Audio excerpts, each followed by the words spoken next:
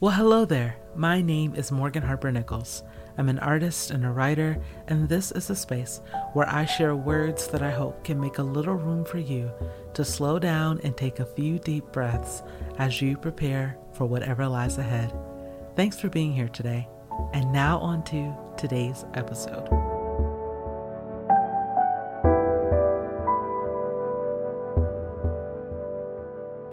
One of the best things that we can do if we're feeling stuck is to change it up, mix it up, do something new.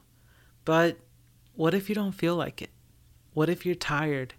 What if you're someone who considers yourself to be low energy? This is where I find myself a lot. I'm someone who doesn't have a lot of energy throughout the day. I don't usually wake up rushing into things. I take a lot of time to get started and to get into the flow. So when that's going on and then I'm also feeling stuck with something, it literally starts to feel like the world is moving in slow motion. And one area that I've been challenging myself in is recognizing that slow motion doesn't mean bad. Going in slow motion isn't always wrong, even if we feel stuck. Now, if we're stuck in sinking sand, whether that's literal sinking sand or metaphorical sinking sand, then yeah, we might not want to be stuck there. It might not be a good idea to just go in slow motion and just let it happen. However, there are many other times in life where we just feel stuck where we are and we don't know what to do. And we don't have the energy or the momentum to try something new or to just mix everything up. So what can we do instead? In the Mississippi section of my book, How Far You Have Come, on page 80, there is a painting of a tree. And the tree is along the edge of the page, and I have the book open right now and I'm looking at it. And I remember when I started working on this piece, I was getting really overwhelmed because I was running out of ideas for what I wanted to do for the art in this chapter. Now, I had some ideas in my mind, but I couldn't quite get those ideas on paper. So I was in this tough spot because I was working on all this art for the book, and I was just like, I only have so much time to work on this. I'm tired. I don't know what to do next. So I was painting this particular tree, thinking about all of this, like, oh, I've got to do this again. I've got to come up with another concept again. And it's on page 80. And then as I got down toward the bottom of the tree, I had started at the top. I got down toward the bottom of the tree. I just kept the brush going. I kept the brush going beyond where I knew I needed it. And I just allowed myself to stay and play with this tree. And I don't know why I did that because I was working with limited time and I really needed to hurry up and get to the art on the other pages. But I was like, I just feel like I want to keep painting this tree. It's on a black page and I was painting this off-white tree on top of the black. And I was just loving how it was coming together. And as I started painting and painting and painting, I recognized that what I was actually painting were the roots of the tree. So I was just going deeper and deeper into the roots. And I was like, isn't that interesting? The moment I decided that I wanted to continue with this painting was the moment that I got to the root of the painting. Literally, I got to the roots and I started to keep going and going and going. And it was through painting those roots that I actually noticed that a new painting was forming. And if you go to page 77 of the book, there is another image that looks very similar to what's on page 80. And then there is another page on page 82. And both of those additional images came from the roots of what's on page 77.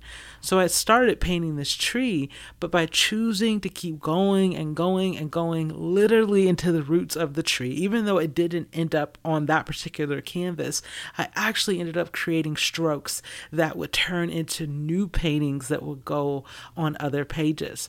And what this process taught me was the value of staying with something. the value of staying with this one thing that I was really kind of tired of and I was getting overwhelmed by because I needed to wrap it up and I needed to get on to the next thing. But choosing to stay, picking something. This is one of many, many paintings that I did in the book. Picking this one painting to just stay with it and see what happens.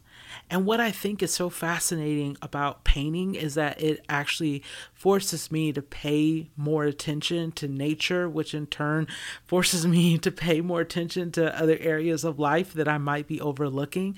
And since painting this, I've noticed that when I look at trees outside, it's so easy to just take a moment, look at the tree, and just be done with it, forgetting that beneath the surface, beneath what we can see, there's a whole network of roots that are long and they are strong, and that tree has stayed right there, growing deeper roots.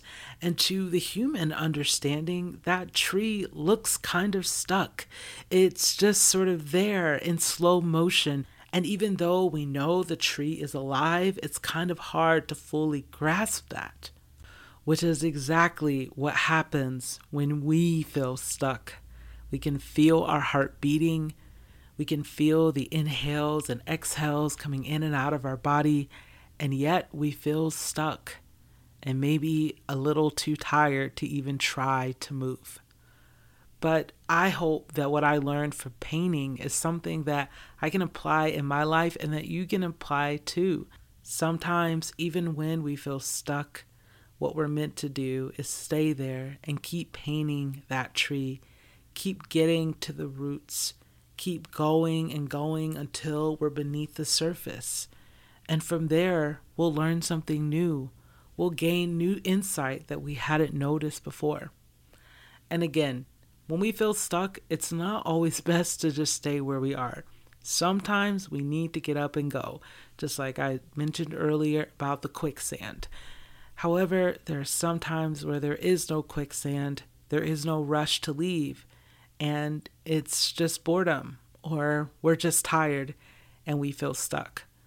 And when we're in that place, I hope we can look to the trees around us and see how they are simultaneously reaching up to the sky with their limbs and their leaves, while also being stuck in place, not able to get up and walk around like we are.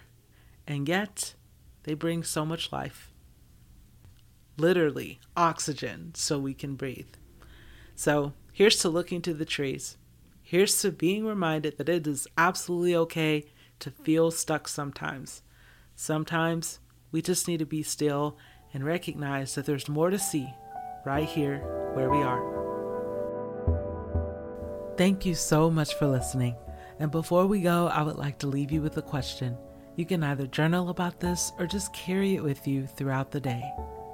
When you look to the trees, how does it make you feel? Thanks again for listening. I'm Morgan Harper Nichols.